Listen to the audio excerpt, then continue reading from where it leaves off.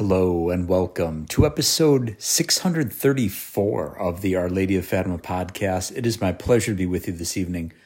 My name is Terrence M. Stanton. We are recording on Sunday, August the 27th, 2023, in the year of our Lord Jesus Christ. Let us begin with the Sunday prayer to the Most Blessed Virgin Mary to obtain the forgiveness of our sins. Behold, O Mother of God, at thy feet a miserable sinner, a slave of hell, who has recourse to thee and trusts in thee. I do not deserve that thou shouldest even look at me. But I know that thou, having seen thy Son die for the salvation of sinners, hast the greatest desire to help them. I hear all call thee the refuge of sinners, the hope of those who are in despair, and the help of the abandoned. Thou art then my refuge, my hope, and my help. Thou hast to save me by thy intercession. Help me, for the love of Jesus Christ. Extend thy hand to a miserable creature who has fallen and recommends himself to thee. I know that thy pleasure is to help a sinner to thy utmost. Help me, therefore, now that thou canst do so. By my sins I have lost divine grace, and with it my soul. I now place myself in thy hands. Tell me what I must do to recover the favor of my Lord, and I will immediately do it.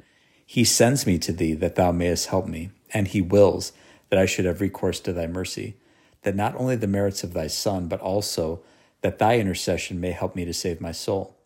To thee then I have recourse. Do thou, who prayest for so many others, pray also to Jesus for me. Ask him to pardon me, and he will forgive me. Tell him that thou desirest my salvation, and he will save me. Show how thou canst enrich those who trust in thee. Amen. Thus I hope, thus may it be.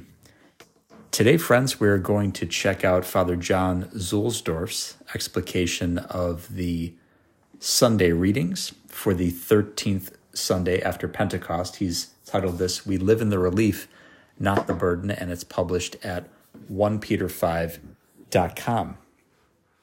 Father Zuhlsdorf begins by saying, for some weeks we had Pauline readings from the letters to the Corinthians. We begin this Sunday with pericopes from the letter to the Galatians. The epistle reading for this 13th Sunday after Pentecost, or as our ancient Roman forebears would have called it, the third after St. Lawrence, which shows how important the saint was to them, is from St. Paul's letter to the Galatians, chapter 3, verses 16 through 22. As always, we should get some context straight. Paul wrote this letter to the churches of Galatia, which were in Central Asia Minor, comprised mostly of converted Gentiles. According to Acts, Paul went to that area, although scholars are divided about the precise period in Paul's travels. At some point after Paul's work amongst them, they strayed from Paul's teachings into a Judaizing legalism, perhaps under the influence of Christians who were converted Jews. Some false teachers wormed in and taught that the Mosaic law was also obligatory for Christians, including circumcision. Without observing this law, they couldn't be saved. Thus, the letter concerns matters like observance of the Sabbath and circumcision. In the early part of the letter, we have the longest information from Paul himself about his past life. In the chapter preceding our reading, Paul supports his authority among the other apostles, and we have the famous and important description from Paul about how he stood up to Peter in Antioch, who was sliding into hypocrisy and the Mosaic legalism which had been superseded. Let's see our epistle passage in the Revised Standard Version. Even as Paul beats up his readers from time to time in this letter, as in chapter 3, verse 1, O foolish Galatians, who has bewitched you? He also calls them brethren in verse 15, immediately before the section we will read on Sunday. Brethren, now the promises were made to Abraham and to his offspring.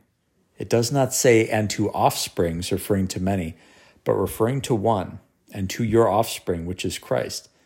This is what I mean. The law, which came 430 years afterward, does not annul a covenant previously ratified by God so as to make the promise void. For if the inheritance is by the law, it is no longer by promise. But God gave it to Abraham by a promise. Why then the law? It was added because of transgressions, till the offspring should come to whom the promise had been made, and it was ordained by angels through an intermediary. Now an intermediary implies more than one, but God is one. Is the law then against the promises of God? Certainly not. For if a law had been given which could make alive, then righteousness would indeed be by the law. but the Scripture consigned all things to sin, that what was promised to faith in Jesus Christ might be given to those who believe. Not easy, particularly in the version you could hear from the pulpit during Mass. In Genesis 22:18, God made a promise to Abraham that because of Abraham's obedience, all the nations of the earth would be blessed by his offspring. Hebrew seed, zera, meaning descendant, offspring, posterity. In Greek, it's sperma, dative singular, spermati. Paul makes much of the singular seed, not seeds, plural. For Paul, the seed about whom God made the promise to Abraham is Christ. Paul also makes the point that God's covenant with Abraham predates the covenant with Moses. He wrote that even though the Mosaic law was imposed because of transgressions, i.e. the golden calf incident, etc., the Abrahamic covenant was still operative. God promised something, and his promises are enduring and true. And I'm reminded, friends, if I could interject here momentarily, the work from the illustrious Dr. Scott Hahn, A Father Who Keeps His Promises, about how our Heavenly Father, of course, fulfills his covenants perfectly. Father Z continues by saying, hence, Christ fulfilled the Abrahamic covenant after the Mosaic law was imposed. The law cannot save sinners. Salvation is from the seed, capital S, the fulfillment of the Abrahamic covenant, Jesus. The covenant with Abraham continued to its fulfillment by the gift, the grace of God. Sinners are saved not by the Mosaic law, but by grace. Mosaic legalism reflects the notion that we win God's favor and salvation through what we do, our works. However, salvation was won for us by Christ. Paul is not saying by this that people don't need to obey laws or do good works. The intent behind the law is still valid, but now has its meaning in the promised seed. The law was a special help, an interim arrangement intended for the Jews to lead them to the seed. Again, capital S. In verse 15, Paul wrote that the law was added to the promise to Abraham as a temporary means to underscore the people's weakness and to make them long for the Messiah who would lift their heavy burden. To return to the Mosaic legalistic practices would be to go backwards. That would be real backwardism, because it would mean giving up the goal for the sake of the means laid down for a particular people of getting to the goal. The part about angels needs explanation. The promise given to Abraham was given directly to him by God without an intermediary. The law was given to the people indirectly through Moses. Indeed, the rabbis of Paul's time thought that God was so overwhelming that the mediation of angels was necessary, even in the giving of the law. God gave it to angels who gave it to Moses. In Acts 7:53, we find, "You who have received the law that was given through angels but have not obeyed it." In Hebrews 2:2, "Since the message spoken through angels was binding, and every violation and disobedience received its just punishment." Indeed, oftentimes in the Old Testament, when there is an encounter with God, it is hard to determine who is speaking, God or an angel. In Exodus 3, Moses encounters the burning, unburnt bush. We read, "There the angel of the Lord appeared to him in flames of fire from within a bush. Moses saw that though the bush was on fire, it did not burn up." After that, when the Lord saw that he had gone over to look, God called to him from within the bush, "Moses, Moses." It's complicated. We know that the faithful holy angels simultaneously behold the face of God, even as they are in action for God in a particular way. They are in complete harmony with God in their actions. In any event, Paul's point is that the law is inferior to the promise to Abraham, also by the fact that it was given through intermediaries. This pericope from Galatians is never read on any Sunday in the Novus Ordo. That surprises me, principally because of the huge weight Protestants place in the letter to the Galatians and sections of the letter like this. Luther and the Protestants treated Galatians much like a manifesto, a battle flag of the Reformation, in favor of salvation by faith alone against works. Galatians was Luther's favorite, so much so that he said in a table talk, "The The epistle to the Galatians is my epistle. To it I am, as it were, in wedlock. It is my Catherine.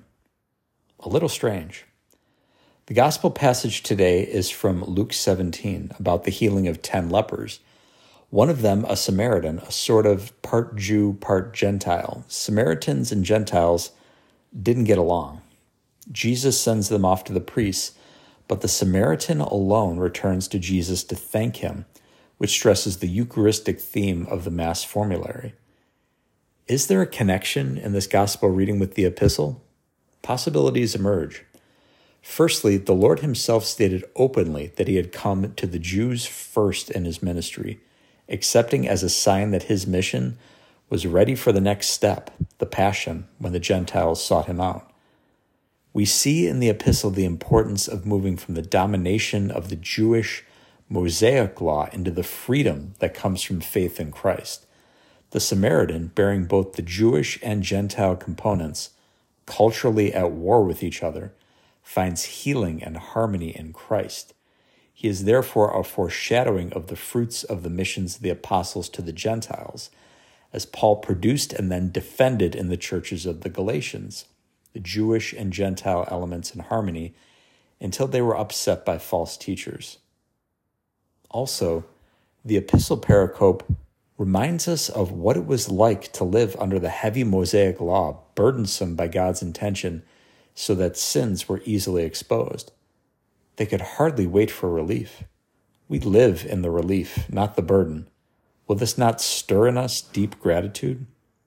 Moreover, the discussion of mediation in the epistle underscores that there is one mediator between God and man, Jesus, 1 Timothy 2:5. Under the new covenant of God in Christ with his church, although he is in the heavenly temple, perpetually renewing the sacrifice before the Father, Christ is also perpetually renewing the sacrifice through his priests who act in his person, in persona Christi. The priest is our other Christ, alter Christus. Since Christ has ascended beyond the confines of distances and times, his once-for-all sacrifice is renewed every time his alter Christus acts in persona Christi at the altar and does what he commanded. If the Mosaic law was a matter for gratitude on the part of the people upon whom God imposed it for their welfare, how much more grateful should we be after the fulfillment of God's promise in the seed of Abraham, Jesus, and the graces which it brings through membership in his church? In the formerly leprous Samaritan, these strands weave together as he glorifies God, in gratitude falling on his face before the Savior. So ends Father Z's explication of the Sunday readings.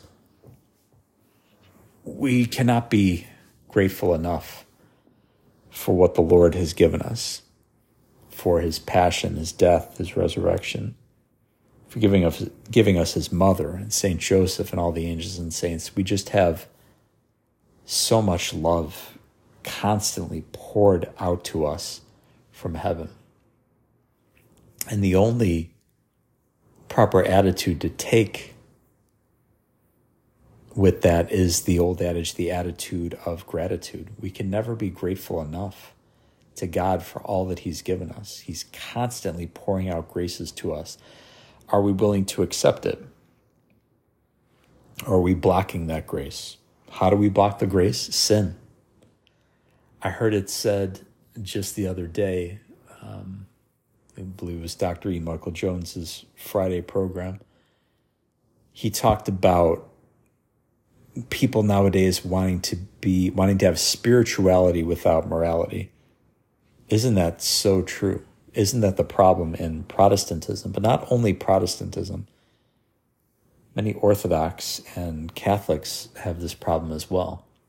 Of course, Catholicism is the one true faith. Protestants are holding fast to a heresy. The Orthodox churches are in schism, so we obviously want everyone to be practicing the one true faith, Catholicism. But all Christians have this issue where, well, I'm spiritual, right? or I'm spiritual, but I don't believe in a church. I love Jesus, but, I don't like institutionalized religion. Well, guess what? Jesus started a religion, the one holy Catholic and Apostolic Church. People say, I'm Christian, but I believe that contraception's okay or abortion's okay in certain circumstances. Well, we have to remember, of course, that contraception sometimes acts as a true contraceptive, but sometimes it murders the baby. Fertilization and implantation takes place, but the baby is killed within a few hours or a few days. So that's murder. Like Dr. Martin Brenner said, the famous Jewish convert to Catholicism, in abortion, you kill your baby all the time. Contraception, a woman kills her baby some of the time. Or people will say, yeah, I'm Catholic, but I think women should be allowed to be priests, or I'm Catholic, but, I don't go to confession. Well, then you've made it into your own church.